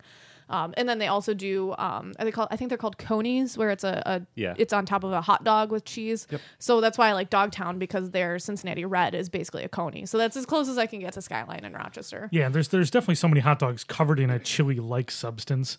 I mean, whether it comes to what we do in Rochester, which is hot sauce, Yeah. or the Coney, or there's so many different versions of it all around the country with Texas hots. You or can't really whatever. lay claim to a chili covered hot dog. No chili dogs. Yeah, you Yeah. can't. But to me, because Dogtowns is so similar to Cincinnati chili, that's as close as I can get to having it in Rochester. Nice. So that's a good list. Emily, what do you have? For weird food things that I enjoy. No, that you're obsessed with, whether it's weird or not, just things that you absolutely love that you get really serious about. That is a tough question because Yeah. I was mulling over weird food Weird food's fine. things in my head. I'm good with weird. So mine will totally gross you out because they're super weird. Awesome. Growing up, I had braces for a really long time. I got them in 3rd grade, I feel your pain. and I would put applesauce on everything. I would put it in wraps, and especially on pizza. Oh, Is it because you can't eat apples with braces? Yeah. And I still don't eat apples. Like, I think I'm allergic to the skin now because it makes my throat itch. And my mom never believed me. No. But there's like proteins in the skin of certain fruits. You know what? My mom can't eat raw apples or cherries because they're related to birch trees. So you're probably allergic to birch. Yeah. But if you try like applesauce because it's cooked, that's totally a thing. Yeah. Yeah. So You're not lying. you You're not probably crazy. shouldn't. You probably shouldn't have the birch stick tea that I make sometimes here at the house. I'll stick with the beer, but thank you. Oh, darn. Gotta stick with the beer. My other weird one that I haven't done much lately is peanut M&Ms in orange juice, and you eat it with a spoon. Oh like my the God. sweetness of chocolate with something acidic is hold really on. tasty. Hold on a second. I think this would be a good noise. Hold on. that was my surprise. That is definitely an odd one. You should try it, That sounds. and then not get mad at me if you hate it. well, See, I can't do orange juice, so I think that's why I'm immediately like, oh God, no. well, it's the orange juice, but in I mean, it's a salty sweet thing. Yeah. Yeah. also in Buffalo, I mean, orange chocolate's a big thing. Like it's really popular in Buffalo specifically. Oh, that's true. I love orange chocolate. The ones that you Why? like smack on the table. I don't know. It's a thing, and I guess it's been a thing there for a long time. Is maybe a Christmas tradition kind of thing. The orange chocolate. Yeah, I think those are supposed to be traditionally a Christmas thing. Yeah, and it's. I mean, I always hated it, but it was definitely a thing in Buffalo. There's a lot of weird things in Buffalo. Well, but- you don't have to tell us twice. No offense, Buffalo. so orange juice and M&Ms. That's right up there, and one of the weirder ones I've heard. Give it a try. I like it. I like it. Well, and now we've come to the main event. Oh, me. Because Yes, me. this is the stuff that Brian and I talk about all the time. Oh God. We read a ton about food. Way too and- much about food. And I'd say, I mean, we're pretty obsessive when it comes to recipes and details about specific cuisines and stuff like that. Making sure you do it right. Yeah, it's I don't cook a ton. I mean, he cooks a lot more than I do, but Way too much. the dedication to need a new doing freezer. doing things right is we're both right there. Making sure you do it right. Making sure things are weighed. Making sure that things are cut properly. You gotta weigh things. Oh my God. When Everything. you bake, you have to weigh. It's not just baking. True. He's Well, the problem. I say baking. My mom used to own a bakery, and anything over a quarter cup, we would weigh. And, absolutely. I have this one friend where he makes this recipe, and he's like, he makes these banana bars, and he was like, I can't figure out why sometimes it turns out more like a cake, and sometimes it turns out more like a bread. And I'm like, are you weighing your flour? And he's like, no. Things like density. He's don't like, I just matter. kind of I just Yeah. kind of throw it in there, and I'm like, you can't do that. Well, hell, even using a measuring cup is inherently inaccurate. compared Especially to with weighing. flour. Yeah, compared to weighing, it's inherently inaccurate. Okay, you guys are the real nerds. I just made banana bread with no weighing, and it turned out delicious. Oh, yeah, It's that's Sorry, right. not not to say sorry. that it won't turn out delicious, but you won't get the consistency of the results. Well, the consistent consistency, Yes. because the consistency of the bread I will think- not be consistent. I think I got that. Yeah. Word, Go deeper. Thanks, Romy. word That's nerd. great. Thanks. So, I mean, some of the things I know you've been working on. You've been working on. So, yeah, one of the things I've been working on is sourdough breads, sourdough pizza doughs. Oh God, do you have one of those sourdough starters, like the Amish bread starters, that just threatens to take over everything? Yeah, I had one of those, and then I didn't use it enough because I don't cook enough of everything. I had one of those Otherwise- for a week, and then I ran out of friends to give it to, and I Yeah. was like, my life was going to be consumed with sourdough. Otherwise, my fridge would be full of just random, just be a big dough ball after a while. Oh God! But so it's just basically taking, going out to eat somewhere, trying what tastes really good, and trying to replicate it in the kitchen. I do that, but with alcoholic beverages. I do that with That's a lot easier. I do that with cocktails and foods, especially things like there's a place in Cambridge which Chris and I've gone to. It's Craigie on Main. And we're gonna do a separate sit down and talk about Boston food. But yeah, such a phenomenal place. Can I just recommend for that? Have you ever been to B&T Oysters? B&G Oysters. B&G, that's it. Yeah. Well, as a person who's allergic to oysters, no. So no, okay. But yes, I know. They have a BLT lobster roll, also allergic and to it's lobster. amazing. Yeah. Although The fries are good, but you might die from walking in the door. So have somebody bring them to you. Well, one story I had when we were at Craigie on Main How before. do you live in Boston and be allergic to lobster and oysters? That must be torture. well, he's allergic to I can everything. have steak. It's okay. Yeah. But Yeah, but doesn't the air just like threaten to kill you every so often? It's worth it. But it was after, I think, Christmas or New Year's. I think it was New Year's Day, and their kitchen was wiped out. So they just said, "Yeah, this is all we have, and have at it," or just "This is what we have, and it's very limited." Sorry. So we order just a la carte things, and it's probably the best pasta I've ever had. It was phenomenal. The one thing I've ever just took my finger and licked the plate. At a fine dining restaurant, which is, I'm not sure if it's acceptable, but I did it anyway. Yeah, whatever. You had to. Yeah, it was so good. And then they offered us this hot chocolate. They offered us hot chocolate, and I saw him scraping something into it, and I drank it. I said, "What was that?" He goes, "Essence of walnut." I went, Oh no. "I'm allergic to walnuts." But- Yep. So I just sat there for about 20 minutes, struggling to breathe for a while. It was great. It was like drinking a chocolate bar. It was delicious. It was Well, delicious. at least your near-death experience tasted good. Well, he was driving home. He's like, "Yeah, I feel my throat closing up." I'm like, "Do I need to be driving right now?" Did you have like an EpiPen or go to the hospital or No, anything? I survived. No, he doesn't my believe in God. Western medicine. It's Survival of the fittest. yeah, exactly. My throat closes up, so be it. Well, you could at least do some homeopathic Benadryl or something. Homeopathic Benadryl. But it was by Or you just far look at the bottle and until your best. throat starts opening back up again. Please heal me, bottle. you just sit there and go, "Please breathe, please breathe, please Yeah, breathe." exactly. And then you end up breathing, and it works out pretty well. Yeah, that was good. Some strong faith right there. It worked. It worked It in the worked. end. I mean, you're here today. It was well worth it, though. Yeah, that was If delicious. if I wasn't to go that day, it would not have been a bad day. No. It was one of the finer meals I've had, and it was just leftovers, basically. It was phenomenal. Imagine what the non-leftovers are like. Oh, So we've had the non-leftovers as well. that's some good stuff. Yeah, But- it's spoiling. It is. But that's for another. that is for another time. That's Yeah, another. sorry, we're getting onto we're encroaching on the We're content. encroaching. But amongst the other things, you've done a lot of, and not to pigeonhole you, but a lot of Asian cookery. Oh, I try to go all across the map. So I'm Chinese, so my grandmother taught me a lot of her techniques, and I've been picking up other things from Kenji Lopez Alt, who's a great ambassador for cooking. He's our favorite food writer. By far. I have his book on the shelf that Brian was nice enough to get autographed for me. Ooh. And it's an amazing book, and he's the king of food nerdery on the internet as far as I'm concerned, because it's approachable to the everyday cook, but it explains every reason why the recipe is good. I like that. So let's imagine Alton Brown decided to just explain exactly why scientifically, and that is what Kenji does. Yeah. I think of Kenji as the successor to Harold McGee. Yeah, which I mean that's a whole nother. He's the modernist cooking guy. So if you've ever seen they do some. I mean, he's one of the modernist guys, and Nathan Myhrvold with the modernist cooking cookbook, which is a $700. Huge. Is this all the fancy like foams and gelays or whatever they're called? And Yeah, sous it's vide With all the and- cool cutouts. Yes. I mean, yeah. That thing is- I've mocked that, but I've had sous vide salmon before, and it was like the best salmon I've ever had in my Well, life. and if you ever want it again, I have a sous vide machine in the kitchen. I was going to get two of them, actually. Yeah. So I do have one in the kitchen, and it's fun to use. I mean, Is that And the it- thing that cooks your meat in boiling water? yeah, it cooks it inside a plastic package, basically. You So set the water to like a super weird, precise temperature, and then cook it for the exact amount of time.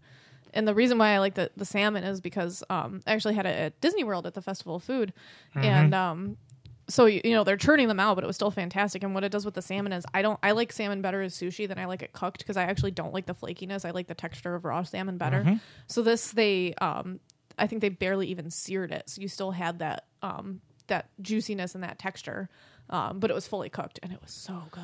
Yeah, you can cook salmon to actually rare or medium rare Yeah. salmon, and then you just throw a quick sear, so you can get some of the the interesting flavors of cooked salmon without the textural changes. And without the threat of food poisoning. Also, Exactly. without the chance of overcooking it. Yes. Which is the best part. Like my favorite thing I did with it was I did boneless, skinless chicken breast, which is the worst and most generic piece of meat you can ever cook. It is the white bread of food. Yeah. And it's so hard to cook properly because it overcooks really easily because there's no fat. So I sous vide to exact temperature, and then I seared it on a grill, and it was done. And I marinated. It was perfect.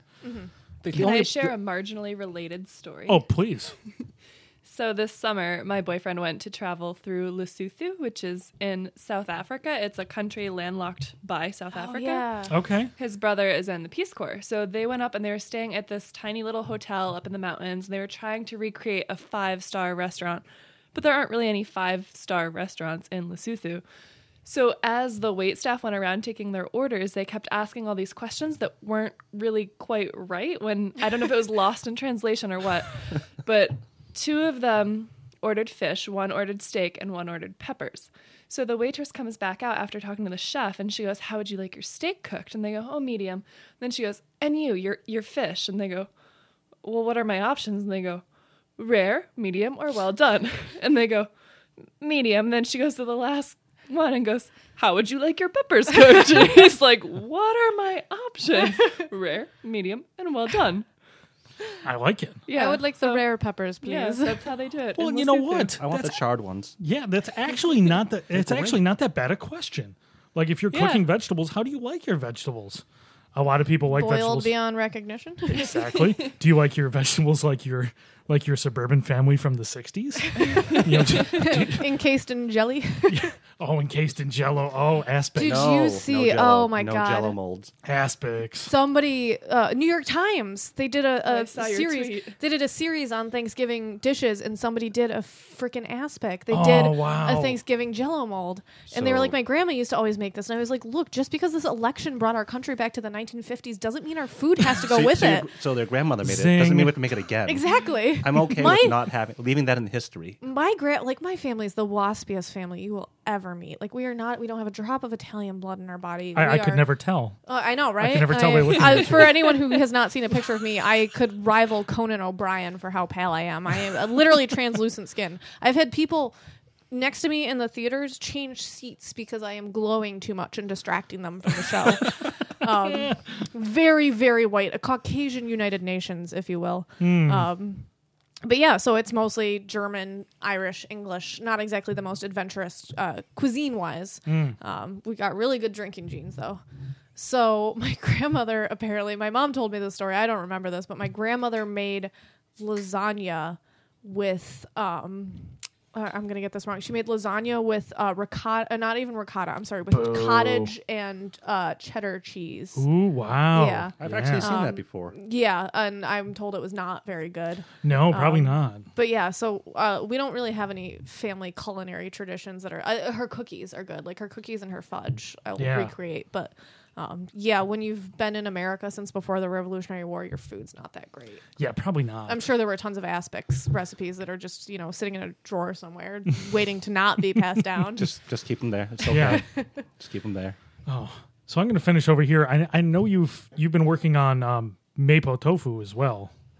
Right That's now, been a big one. So you've been right working now, my brother, he is a trained chef, and he tried it, and it's on par with restaurant level now.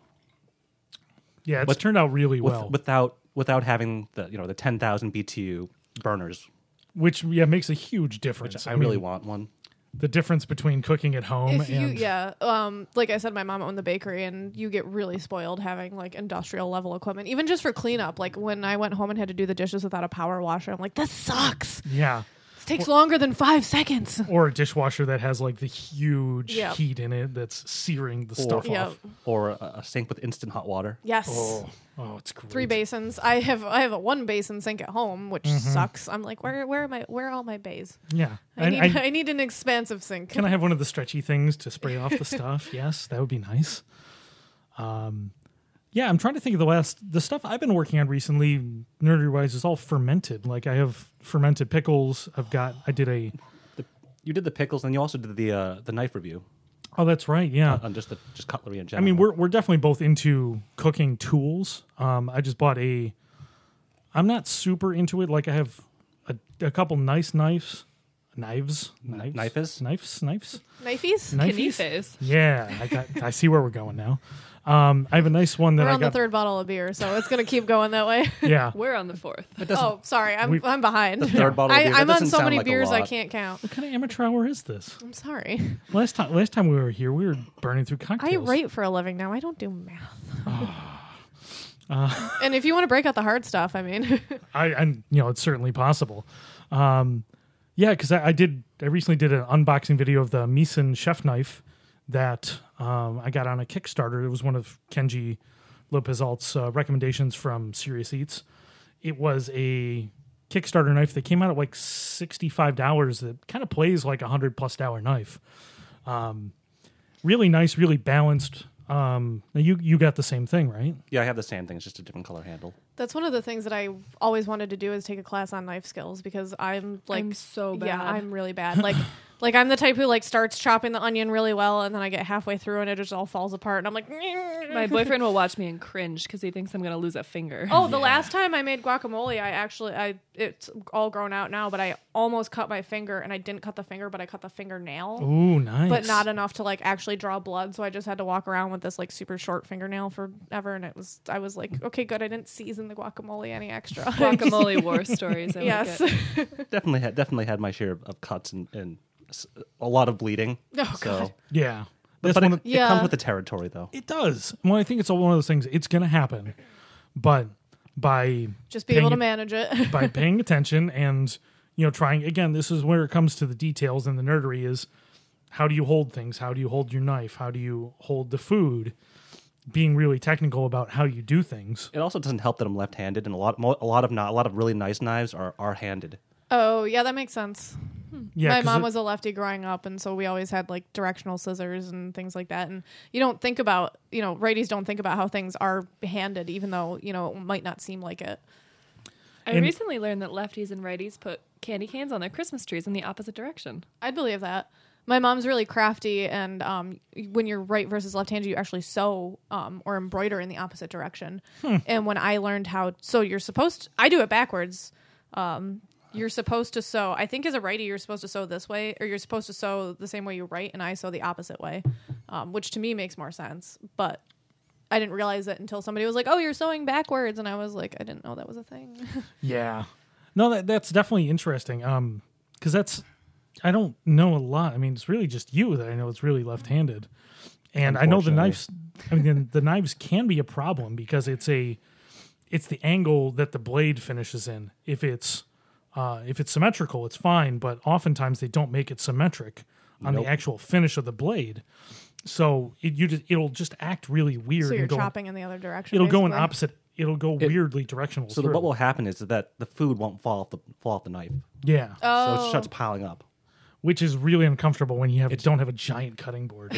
It's uncomfortable. It's annoying, and then it messes up your flow. you eventually have a chance of cutting your finger because you can't see your fingers anymore. Yeah, which is not the best thing ever. No, not really. I smell a business idea: left-handed knives. They have them already. I Oh, think never mind. Just buy them then. No, I'm joking. They're just more expensive. we're going to open the Leftorium. That's discrimination. Hey, that's a There's- good idea. No, Yeah. there's that's a store that exists. There's a store called it's mostly like joke stuff. I can't remember what it's called, but there's a store that sells stuff just for like left-handed people, and they have like the Thanks, gag mugs Spencer's. where if you try to like use it, if you're like try to use it as a righty, it has like the dribble hole in it, and they have like only left-handed scissors and like utensils and pencils and notebooks. Simpsons did it Did it a long time long ago. time ago. And somebody left- watched it and went, "I can do that." The Yeah. old Leftorium. Golden era Simpsons. Yeah, we're not going to dive into that area of nerdery because that's like right up there in my favorite things ever. Is Golden. That's like era. a 3-hour-long show right Oh, there. I was Golden not Era's- allowed to watch The Simpsons as a child. Yeah, same. Why? But then It was too stupid and would make me stupid. Well, remember she was playing Benjamin Franklin video games. Oh, right. I true. wasn't allowed to watch The Simpsons either. I also was not allowed to watch Ren and Stimpy. Why? Or But you were playing Grand Theft Auto at 13. yes. Well, so here's the thing: is I found out when I grew up, I thought that there was a lot of stuff that my mom had a moral objection to. I know that she didn't like Ren and Stimpy because she thought it was vulgar. She really didn't like Cow and Chicken, but I was allowed to watch that because I watched mostly Cartoon Network shows. Yeah. But she didn't let me watch the Power Rangers growing up, and I was like, my mom's not like that religious.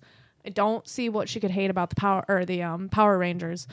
And then I found out like 2 years ago that it was because my brothers are 8 and 9 years older than me. So she spent the entirety of the 80s watching every like stupid bit of 80s kids programming possible. So by the time I rolled around, I was born in 1990.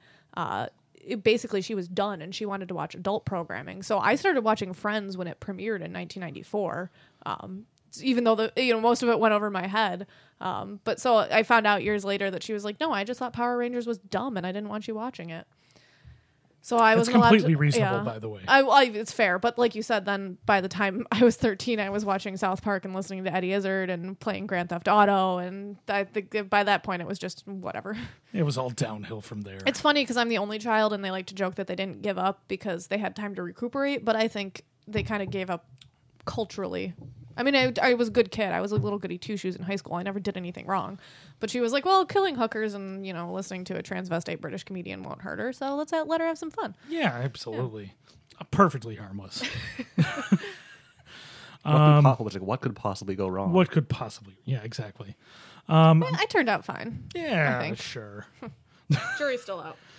I'm trying to think of what else food-wise specifically that I've been really diving into recently. I just find little tasks and crafts and I'll do those. Like I did hot sauce recently. It's periodic obsessions. Yeah, exactly.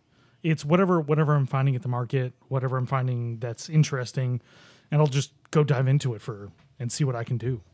Yeah, for me, it's in the summer, it's ice creams. So I'm like, all right, so I'll make gallons of ice creams. And I go, God. wait a minute, I'm sort of lactose intolerant, so I can't eat these all. I was so I gonna end up say. giving them away. Yeah, exactly. And people love it. And I went, all right, I guess this is a good hobby. Even though it's free ice cream for people. I would say this maybe isn't an obsession for me, but a kind of a vendetta, which I guess are kind of the same thing. Absolutely. So my mom a couple years ago discovered that she was gluten intolerant, but it's not digestive for her. I'm of a firm believer in if you don't eat something and it makes you feel better, then just don't eat it. Like I don't care if you're celiacs or not.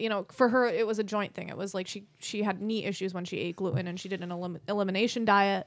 When she reintroduced the gluten, she started having the problems again. I was having massive heartburn problems, and so I stopped drinking milk and cut out different forms of dairy, and then I was fine. So I'm a firm believer, but I was tested and I'm not lactose intolerant. I'm a firm believer but not in cheese.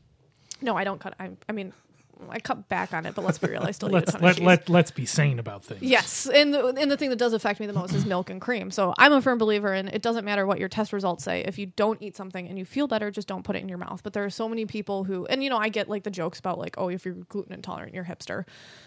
Those don't bother me. Or, the bartenders who are like, well, I had somebody say they're gluten intolerant and then they ordered a beer. Like, obviously that person's just being a bit of a dick.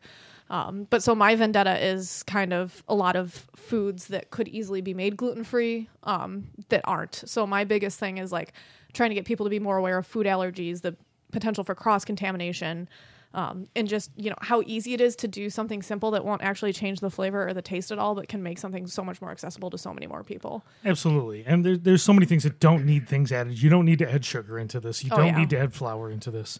It's unnecessary. It's just filler. When you get the textures right. I mean, there's some cases where you cannot do it properly. And if I'm being, my hardcore nerdery about like pizza and things, you can make pizza dough that's gluten-free, but is inherently less good. Yeah. Well, no, and it's so it's funny actually because I order, like, I'm not gluten intolerant, but now when we go to restaurants, sometimes I will order things gluten free just so that we can share dishes or things like that. So Absolutely. I've ordered gluten free pizza before, and it's not the same. It's more like a flatbread than anything else. But there are some places where I'm like, I actually like this better than your pizza crust. So even though I'm fine eating the gluten, I order the gluten free pizza anyway. Which might make me a jerk because I'm like, oh, can I have that gluten free even though I'm not gluten intolerant? But whatever. Hey, if it's better, it's better. That's what Exactly. really matters. I mean, regardless of whatever you like. So look at this roundup thing right here. Regardless, if you like something, you should like it and like it as much as you want to like it. I mean, if you love doesn't matter what you love. I mean, just enjoy If you what like you want peanut to. M&Ms and orange juice, you should like it as much as you want to like so it. loved and accepted. Right? If you like Cincinnati chili, You should like Yeah. it as much as you want to like it. Yeah. And if others want to hate it, Down with so be beans. it. I think what we're going to do is finish up with a quick alcohol nerdery session because I dig it. I think there's, I'm fine with that. I think all of us are at least fairly alcohol nerdery. I thought you would say alcoholics. Well, I try to pace myself most of the time. Most of the time. Most of the time. It is a holiday weekend. It's the holiday some of us. season. It's time for I'm not drinking singing. beer. Yeah, all right. I'll just listen to the radio if I want to listen to holiday songs nonstop. All right. So I'm gonna start with Emily. What's your alcohol nerdery thing? What's your favorites? I like a lot of Finger Lakes wines. My Okay. family has a cottage on Cayuga Lake, so I go up and down to all those wineries in the summer. My favorite one is called Bet the Farm, and it's in the town of Aurora, right near Okay. Wells College. And they also have like a gourmet market, so you can like buy really delicious cheese, and they're always sampling like ginger cashews or something weird like that. And they make some pretty good like tremonettes and just good like drinking out on the porch in the summertime wine. I'm a big fan of that. Awesome. Was there a specific thing they do well wine wise? Their tremonette is probably my favorite. They have a good Pinot Gris too. Okay, nice. I've been exploring the Finger Lakes wine scene a little bit more. I went to a couple of the Governor's Cup wine winners this last year, and there's a ton to explore. And if you really want to get into it, it's a great place to get nerdy about wine because it's a completely different region than California wines or other things. Getting into cold climate wines is a whole separate field, and it's a great place to start diving into it. And for the most part, they're pretty down to earth. Like, people aren't very snobby in the Finger Lakes. They're just like, yeah, I make wine. It's kind of fun. Sometimes it's good. Yeah, and the entry point is so cheap. Like, if you want to dive into this, you're not going to spend a mint. You can go get, as long as somebody else is driving, you can go through, like 8 tastings in a day and spend no more than like $30, $40. yeah. It's Are crazy. you offering to drive, Stromy? No, not anymore. No. I thought you were going to say you could get into making wine yourself pretty cheap. My dad leased vineyards. He leased like a couple of vines in didn't the know you could 90s. do that. Yeah, and he would like go harvest the grapes himself and make wine. So my birth announcement was like announcing the Emily vintage of 1990 because he was like so into harvesting really grapes and making cool. wine at the time. That's great. And I feel like, we take it for granted, like most nice things about Rochester. Like, this is a major wine destination right in our backyard. And people, come here for major visits, and it's like a tourist destination. We're like, yeah, whatever. I'm just going to go down to the Finger Lakes for the weekend and just try some wine. Like, we take for granted how awesome it is. And I've recently gotten into going to Niagara on the Lake, which is, opposite direction. It's a little bit harder in terms of what you can actually bring back because you have to deal with customs. But the U.S. side is good too. We're in between these two amazing winemaking regions, and like you can just go taste some cool wines for the weekend, or you can get super into it if you want to. Absolutely. And some people are like, oh, the Finger Lakes, they're not that good. It's California. It's where it's at. And it's like, I'd much rather support something local and have the people who are, within this really close radius to us making good products, Well, and just like, any other place, I think I've had Finger Lakes wines that I'm not a fan of because I don't like really sweet wines. So you do get the wineries where they do cater to the ones that have the really high residual sugar and they're much sweeter. And then you get the ones that are, we do slightly drier wines. You just have to try them and find the ones that you like. Totally. You're not going to like every single wine from the Finger Lakes. Just you don't like have to only drink Riesling. Yes, There's good yes. Pinot Noir too. And I know it's their grape, but Yeah, and there's some amazing stuff. But the fact that people can be creative here, you can try different things in cold climates, and there's so Cornell many. does a lot of cool stuff with like hybrid grapes. oh yeah. Yeah, and speaking of, it's hard food science, and they do such a good job with expanding our growing ability from fruits to the wines to all sorts of things. They're such a great resource if you want to dive into food, growing food in our region. Cornell Cooperative is such a great resource. If you want to get super serious about it, they're the place. Oh yeah. It's super interesting, actually. If you guys are ever in Aurora and go to Bet the Farm, you should strike up a conversation with Nancy, the winemaker there, because she works at Cornell in a lab with bull semen. That's her day job. Not To fermenting do it with the for wine? wine, right? No, has nothing to do with the Okay, wine. got it. But Got someone wanted to give her wine lessons in exchange for chemistry lessons, so she taught them what she knew from her day job with her chemistry knowledge in exchange for learning how to make wine. And it makes sense that someone who's into chemistry would be into winemaking, because it is, once you get really into it, it does get very scientific. Absolutely. Especially, again, when we're talking about consistency, it's so important to know the technical aspects of, how much can we heat this up to make it more shelf stable without destroying the flavor compounds? And you can do it all by guess and check, but that's why science exists. That's how I live my life now. There's a great winery up the road from Beth the Farm called Heart and Hands, and they use glass corks instead of regular corks. I got a wine like that one time. It was the then weirdest you don't thing. get cork in your wine, and it's supposed to be better preserved. It's like a built-in stopper. Yeah, lots of good reasons to use it that I Yeah. don't know all I of. I like, I know that with wine there's like the stigma around the screw tops. So I like the glass cork because you don't have to get all the screw top jokes. Because I went to Century with a friend of mine one time, and he was buying, it was Beaujolais. It was the whatever the day is when they released that year's vintage of Beaujolais. What is the big deal with that? I don't understand. It's something where it's like it's a light. I might be wrong on this because I'm not really into it, but from what I understand, it's a light red wine that's every year they release the new vintage, and it's not meant to be cellared. It's meant to be drunk within that year. So they have the Beaujolais release day, and it's like, oh, the new wines are here. Come try our new Beaujolais, but you're not supposed to keep it for a long time. So my friend, it was Beaujolais release day, and he was really into them, so he wanted to go see what Century had, and he picked one up and was looking at it, and it was a display from the winery, so it was actually the representative from the winery, which I didn't realize. So he picked it up to look at it, and I just offhand jokingly went, oh, I don't know, that one's a screw top. And she looks at me and she goes, it's actually called a Stelvin closure. And I almost doubled over laughing right in front of her. So later I got home and looked it up on Wikipedia and discovered that the technical name for a screw top is called a Stelvin closure because it's a little more fancy than that. It's like, how the seal is made at the top of the actual lid. And the guy who invented it, his last name was Stelvin, so it's a Stelvin closure. So my dad belongs to a couple different wine clubs, and he has this one guy, we call him his crack dealer, where he'll just like...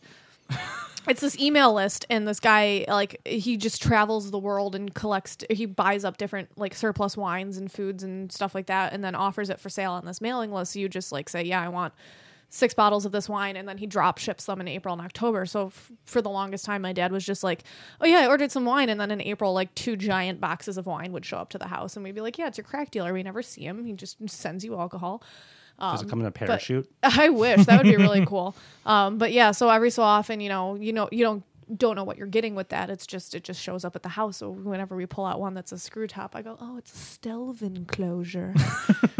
You learn something new every day. Yeah. And then I found feel more $20. cultured now. Yeah, absolutely. So if anyone ever gives you shit for having a screw top, it's a Stelvin closure. Yes, I only utilize the Stelvin closure for my easy open wines. For when think I'm having a bourbon. really tough day. Now we need a fancier version for box wine. And then I think everything will be better. Yeah, I don't think you can dress up Franzia. No, I don't think so. So I know Chelsea, you've got some alcohol nerdery. Yes, quite a few different venues. I have a couple different obsessions. I've taken a couple seminars on like craft cocktail mixing, and one of my obsessions is tiki drinks. I really love the whole like aesthetic of, the 1950s tiki bars. I actually really read a really fascinating article one time where it was talking about, the tiki bars of the 1950s and 60s and how they weren't meant to be, how tiki bars are actually kind of making a comeback now. Actually, the last craft cocktail course I took, both the bartenders said they think the next, the classic cocktail had a revival with Mad Men, and they said they think the next thing that's going to have a revival in cocktail culture is going to be tiki drinks, which I am 100% on board with, and how it's not really hearkening to the actual culture of the South Pacific or any one culture, but it's actually hearkening back to the 1950s Americana and how we interpreted the tiki culture following, World War II and exposure to all those cultures. So it's not really supposed to be reflexive of a specific culture from actual Polynesia, but it's kind of reflexive of that aspect of Americana. Yeah, I was going to ask about that. Yeah. So, and their argument was like, well, it could kind of be viewed as offensive or reductive to do a tiki drink that's not, it's not looking at any one culture. It kind of reduces all of Polynesia to one aspect when it's, it's like saying like Asian food. Like, well, there's more countries than Asia. Like, that's a continent. There's lots of different nuance there. And it... We're all staring at Brian right now.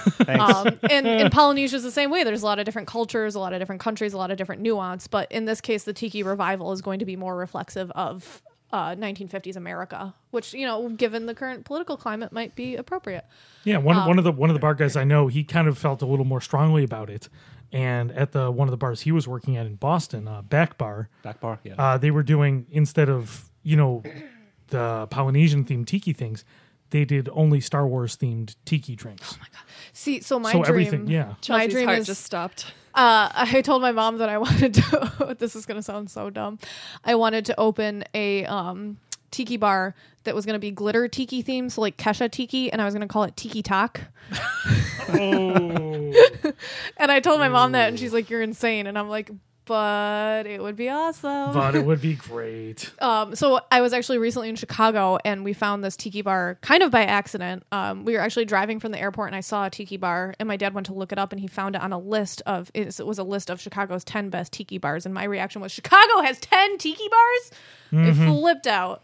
So this was just complete luck. We had dinner reservations, but we had time to kill. It was about 3:40, and my dad looks up on his phone, and he's like, well, this list recommends this tiki bar called 3 Dots and a Dash, which I didn't know, but it's like world famous apparently. And he's like, it's a 20-minute walk, and they open in 20 minutes. So we make the walk. We get there, and we're walking down the street, and it's nowhere to be found. I see a sign for parking, so I go up to the guy, and I go, hey, where is this place? And he goes, oh, it's around the corner. You enter through the alley.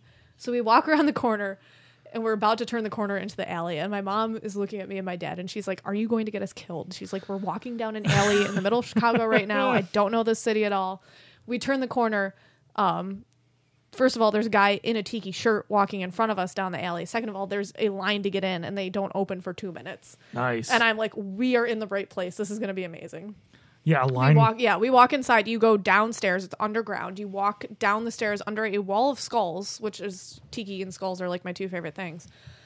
So I spent like stayed about an hour and a half there, and I spent the entire time just staring around. Like you remember at the Democratic National Convention when Hillary saw the balloon drop and she was like, like that was me. Every time I turned the corner, I was like, I love this place. But how were the drinks though? Oh, the drinks were amazing. Okay. They they are one of the What's pioneers in a of the tiki tiki drink? revival.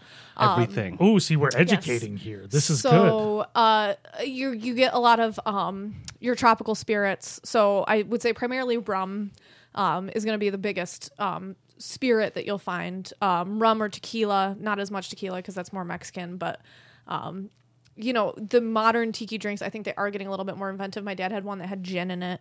But primarily you're going to see rum, vodka, base spirits like that. And then it's going to be very tropical fruit flavors. So pineapple, lime. You start to see, there's this thing called falernum, which I didn't really know about until I started researching tiki drinks. But it's actually, and correct me if I'm wrong, because I've only looked at the recipe like once or twice to actually make it myself, but it's like a mix of like juices and spirits. Yeah, I mean it's and you cook so it down. I am looking this up, but yeah, it is it's a sweet syrup. It tends to be warm spices and nut based, so it's like almonds, ginger, cloves. Same thing with orgeat, which is kind of an almond liqueur. Yeah, so which is very popular. It's a liqueur basically. I'm so in the dark on tiki drinks, and yes, that's the David Pumpkins reference. Like you said, it's warm spices, so it kind of balances out all the tropical fruit flavors and gives you a sweetness and a savoriness, so that it's not like, oh my god, I'm drinking like fruit juice. So, what is the appeal of tiki drinks for you? For me, I think it's the kitsch. You know, they have you get the drinks and they come with like a little stir that's got a seahorse and tons of fruit, and like I've always said, I love any drink that comes with a snack. But you know, the glasses are like they had one glass because they're so world famous now, they can be self-reflexive. So they had the glass that my drink came in actually was shaped like their skull wall. So on one side it had a bunch of skulls on it. Or they have like, you know, the tiki totems. You get like glasses like that. So I just love the kitsch of it. I like how it's, you know, underground and dark and bamboo everywhere and the bright colors and the you get a drink with a banana cut like a dolphin. Like, it's really cheesy, but it's fun cheesy. And I think, it's one of those things where it's like, it's okay to just be ridiculous and drink a fruity drink. Anyone can drink a fruity drink out of a straw and not have to feel like they're being unmanly or something like that. It's just fun. It's amazing how different humans are. That does not appeal to me at all. But I'm glad you love it. But see, I like it with balance. Like, I also like to go to a fancy wine bar and drink, very nice expensive wines and like fancy Manhattans. But every so often, I just want to go drink a silly drink out of a tiki glass and listen to Hawaiian music. If it was a Hamilton bar with Hamilton lyrics themed See? drinks, then So, I would be all about that. See? Yeah. Yeah. I'm not much of a cocktail person. What is it about them that you don't get into? It's just I'm not a liquor person. I drink a lot of beer and wine. That's about it. That's fair. A little bit Yeah. too high test, or is it just a know. general thing? I don't know. There's more to learn. I guess it's a higher barrier of entry. I do like the Felix Felicis at Knox. Oh, Harry yes. Potter drink Yes. with like the egg yolk in it and lemon. It's really good. I just learned how to make an egg yolk foam, and I have to go to the gym before I make any more because I didn't shake enough. And I was like, I was like, this is really good. I did really well in this. And I got to the last sip, and I got like a mouthful of unfoamed egg white, and I was like, no, That sounds delicious. it was not. Luckily, it was pasteurized, so I wasn't gonna die. But I was like, oh yeah, Yeah, I also don't love like paying $10 for a drink that's itty bitty. it is kind of a Maybe thing. I'm cheap, but Well, it is a thing, and it's a lot of craftsmanship. I mean, we're You're paying a lot for the craftsmanship. It's watching their technique. Yeah. And I mean, Chris and I went to one of a well-renowned place that's actually outside of Boston, and they do things like smoked cocktails, and cocktails served out of a giant pineapple, which is pretty cool, by the way. see that would in Tiki Talk we would have cocktails served out of pineapple. this was a glittery copper pineapple. copper Copper pineapple, pineapple. which you would love. I'm down for this. Oh, it's beautiful too. But this place actually takes reservations at the bar for cocktails. What's the name of this place? Because I might have heard It's of this called before. It's called Baldwin's Bar. Nope, that's not it. Yeah, it's about half an hour, 45 minutes north of Boston. It's in a Szechuan Chinese restaurant that's like takeout food. Then they have an sounds hella hipster. Everything about it's this sounds amazing. Oh yeah, it's definitely It is an experience. Is it named after James Baldwin? I don't know. I doubt. I Alec don't Baldwin? know. Probably not Alec Baldwin. Stephen Baldwin. Billy Baldwin. Billy Baldwin is the most attractive Baldwin brother, supposedly. That's what the internet says. Yeah, I don't know about that. I don't see it. But predominantly, you're paying for the craftsmanship and their technique. The technique I saw there was amazing. I think 3 of the bartenders have actually won awards for most creative bartender in the country. So And it was amazing. It was truly phenomenal food, phenomenal drinks, and it was just the combination of everything was thought out, everything was crafted from these 3 separate areas in the same building. It was all part of the same owners, but it was the bar's reservation by itself. The Americanized sort of Chinese stuff is reservation by itself. And then there's this whole separate lounge upstairs where they have a separate food menu and separate drink menu from downstairs. it looks like a library. Interesting. It's like high-end nerdery because it's so separated and so different and so compartmentalized. It's one of those places that like for Brian and I, we just loved it. There's so much to dive into. You just sit there and stare at the wall and go, how does this work? But it does work. Yeah. And I know, I mean, you in general, you're a classic. You're a classic cocktail I'm guy. a Mad Men level classic cocktail person. You're a purist. Well, I like to sell when I go into a bar. I like to have my standby. I'll go a little bit above it as far as outside the comfort zone of cocktails, which I didn't really think there was one. And then if I like it or not, I'll keep going. If not, I'll go back to the standards, just because I know it's good, and I know it's gonna make me feel good too. Yeah. Because, I mean, we like the high-test cocktails. Oh yeah. What's the point? So, I mean, stuff you like, I mean, Greenpoint. That's I know true. is You one might of feel your better things. about paying $10 for a cocktail if you get like a Manhattan or an old fashioned, where it's like mostly booze with a couple things thrown in. Yeah, I'll throw a cherry and a little bit of vermouth in there. I mean, it's fine. The Greenpoint is, I guess, the quintessential high octane drink, where the mixer is actually stronger than the actual alcohol. Yeah, that's some good stuff. We'll see. We have a couple of family drink recipes. Two of them are both. So I have margarita recipe and then 2 chocolate martini recipes, and I've ripped both chocolate martini recipes off from different bartenders. And both the chocolate martini recipes are no mixer, all alcohol. and they will get you effed up. Oh yeah. Like, I normally let my friends judge when they're okay to drive themselves when I make drinks. Or, if they're drinking in my apartment, I'm like, you're an adult, you know your own judgment. If I make someone my chocolate martini, I'm like, you need a designated driver. Is there any left in this last beer? We're finishing. I killed it. I'm sorry. Did you not have any? No, I had some. It's Okay. delightful. Okay. I killed it because I hadn't had any. Stout that ever did stout. So yeah, let's talk about that for a second. So we're That is we're really serious about good. our hard liquor, but we're serious about beer too. We did some good beer tastings today. So this is a limited I'm digging release. this one. I have the Founders highly acclaimed KBS, a flavored stout. Yeah, ale brewed with chocolate This is and coffee, my- aged in oak bourbon barrels. And that's exactly what you're tasting. That is my least favorite thing when you find something you love and it's like limited edition. So limited edition. I'd say for that retail, God, it was probably $7 or $8 a bottle Taking retail. a picture of the label right now. So it comes out once a year. You can buy it for about 1 day in the store, and usually there's lines even here in Rochester. This is by Founders out of Michigan, and it's delightful. It's a 11 or 12%.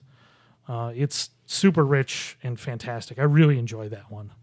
Thank you for sharing it with us. Of course. Yeah, Of course. I'm honored now. Yeah, I hope you enjoy it. It's that one's great.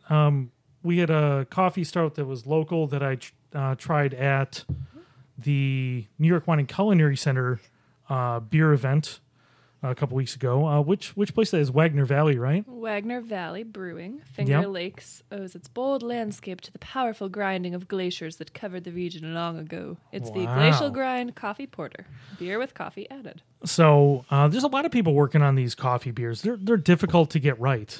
We have a place here in Rochester that's just doing coffee and beer called Fifth Frame, and they're going to be integrating coffee specifically roasted for their beers that I'm they're very roasting. excited to see how that turns out. Me too. There's a lot of talent behind it, so I'm Where really are they located? They're going to be they're on St. Paul, north of Main Street. I don't remember the building they're in, but they're in one of the newly renovated buildings up. Isn't it the ones up near like Water Street? It's in Yeah. that area, yeah. Which I'm excited about because I think that area is kind of poised for revitalization. They have those new apartments they're putting in. And, I used to go to trivia at Scotland Yard a lot. And it was kind of, all the clubs there closed down because of the violence. And it was really depressing to walk past all these empty storefronts with like broken glass and just trash inside. And I was like, this could be like a really cute area by the river with vibrant retail and restaurants and stuff like that. So I'm excited to see somebody moving in there and building it back up. And I'm hoping it's a destination place too, because I think that area needs a destination place beyond, the Water Street Music Hall. Well, ever since Water Street just went Yeah. downhill. And I think we really do need something that people want to go there. Right now, personally, there's no reason why I would go down in that area. And this is a reason I'll go down there and check it out because I want to try what they're doing because it's creative and really up to date. There's very few places in the country doing specific coffee and beer, and hopefully at a level that we can all be excited about. Fingers crossed. And it's called Fifth Frame Brewing. Fifth Frame. I think they were originally split batch brewing, and then they had to change the name. Correct. They did have to change the name. But Have any of you been to Bottomless Brewing on Seneca Lake? no, what are No. they doing It's there? a really good one. They're in this old farm. It's a big I've heard barn. of them, yeah. Yeah, I and they did. have, I tried their stuff at the New York Wine and Culinary Center. Yeah, they have some really delicious stuff. I was there in the summer, so I can't remember specific items. I think a Bohemian Pilsner I remember being really good. Mm-hmm. But this barn had burned down, and they bought the land, I think, really cheap, and they rebuilt it, and they have these huge like fans in there in the summertime that are like the size of an airplane hangar. Oh my God. They're that big. And they have like good popcorn, really nice people, good beer. Yeah, I think beer is a great thing to be nerdy about right now. We have so many great Oh, yeah. breweries in the area, and then I get people bring me beer from Massachusetts. Who would that be? Who yeah, are you talking exactly. about? And we tried one of those earlier. We tried the Secret Stairs Stout from Trillium, That was was great. good, Yeah. which is they're one of the noted beer trading places right now from Trillium. Like if you have that stuff, you can trade it for a lot of different things. And I guess in you the have a lot beer to- nerd I guess community. you have a lot to trade now. yeah, I got a couple things here in the fridge. I didn't know I was possessing such fine currency. Mm-hmm. And then I think we started with the mead that Chelsea brought, which Yes, was that was Zombie Killer Mead from Bee Nectar, which I believe is outside of Detroit. And I really like them because they do, mead is traditionally very sweet, and they mix it up and they do different type flavored meads. So they add different spices and fruits, and they're actually carbonated. So they're more like a cidery type mead, but they are technically a mead, not a cider. Where can I buy that? So they have a couple different varieties at Wegmans. I actually got this at the East Ave Wegmans, and they had the Zombie Killer, they had the Necromancer, which I've had, which is very good. And then they had one called the Dude's Rug, which I appreciated for the reference, although I have not tried it yet. But yeah, if you ever know anyone who's ever going through the Detroit area, tell them to bring you back a couple bottles, because they have some they only sell at the meadery. I had some friends who actually brought back some when we did a tasting, and it was fantastic. Nice. Well, the last one for me is, when it comes to beer, I've been really into the double IPAs recently, the ones that are traveling. I used to hate IPAs. They're growing on me. I could not get into them, and I had kind of like the gateway ones. So the first one that I tried that I really liked was actually Genesee Brewhouse Pilot Batch Black IPA. Okay. But that one was really high ABV and would knock you on your ass if you weren't careful. And then I started getting into the West Coast style red IPAs. Interesting. So they don't make it anymore, but I'm going to forget the name of the brewery, but it was called Green Flash Brewery, and it was called Hophead Red. And now they just call it, I think, red IPA. I know the one you're talking about. Pretty much the same one, and they just renamed it. And then I started getting into Brooklyn Defender, and then the Mule Fuel from Lock 32, I think, is a really good double IPA if you're not really into IPAs. And then it was just a switch flip. All of a sudden, I'm I like IPAs. Did I become more bitter as a person, and that's why I like bitter beers now? But no, definitely not. Never. But yeah, you do. I think you can. It's coffee drinks. You start with the kind of sweeter ones, and then you ease your way into it. And then you're drinking coffee properly and not putting nonsense into it. Exactly. That's one of my other. Praise to the chemics. Yeah, exactly. Yeah, that's a whole nother nerdery thing that I don't think we're going to get into now, because we're at about an hour 45. Oopsie. But Two-parter. We all knew this would happen. Yeah. Well, I think what we're going to do is wrap up and do our final plugs. So we're going to go. We're going to go right to left this time. But I don't have any plugs. I just came up here to visit. So yeah, thanks You to can Brian. just plug his stuff again. Yeah, thanks to Brian for bringing in some fantastic beer from Massachusetts. Appreciate it. Next time I'll go to Treehouse and stand in line for about 2 hours instead of just 25 minutes. I appreciate that. That'd be great. Emily, what do you have? I would love if you guys all followed iHeart Rock on Instagram and Twitter. We interview Rochesterians about what they love about the community. So we featured a lot of really interesting folks, and there's more good stuff to come in 2017. I like it. I'm also working for High Tech Rochester, which is moving downtown to the Sibley building in 2017. So I'll be doing a lot of blasts on social media about that, and you can learn all about that as part of the downtown revitalization. Sounds good. I'll see you there. Excellent. And Chelsea. And I'm just going to be really self-serving and plug myself. So I'm on Twitter at AKA Chayla. I occasionally write at akachayla.com. If you want to see some past stuff I've done, you can check out Rochester Live, which I wrote for, currently on hiatus, undetermined hiatus. If you are a fan of The Onion, I have a blog where I've written some Rochester-themed satire called The Crochesterian. It's kind of defunct right now because we're kind of living in a post-satire world. I'm finding it very hard to make fun of things that are already making fun of themselves. But if you ever want to check out some of my writing, those are the places that you can find it. And if you want to make my resume look good, you can follow News 8 on Facebook and Twitter. There you go. Thank you very much. And you can find me, Food About Town, on Facebook, at Stromy on Twitter and Instagram. And if you got through all this podcast, you should definitely be subscribing on iTunes or Google Play. So, And you're our best friends. yay. Yay, nerds. Yay. Well, everybody, thanks for stopping by. This was fun, and I think we're going to go drink some more stuff. So, Woo. Thanks, Chris. goodbye, everybody. Goodbye. Woo.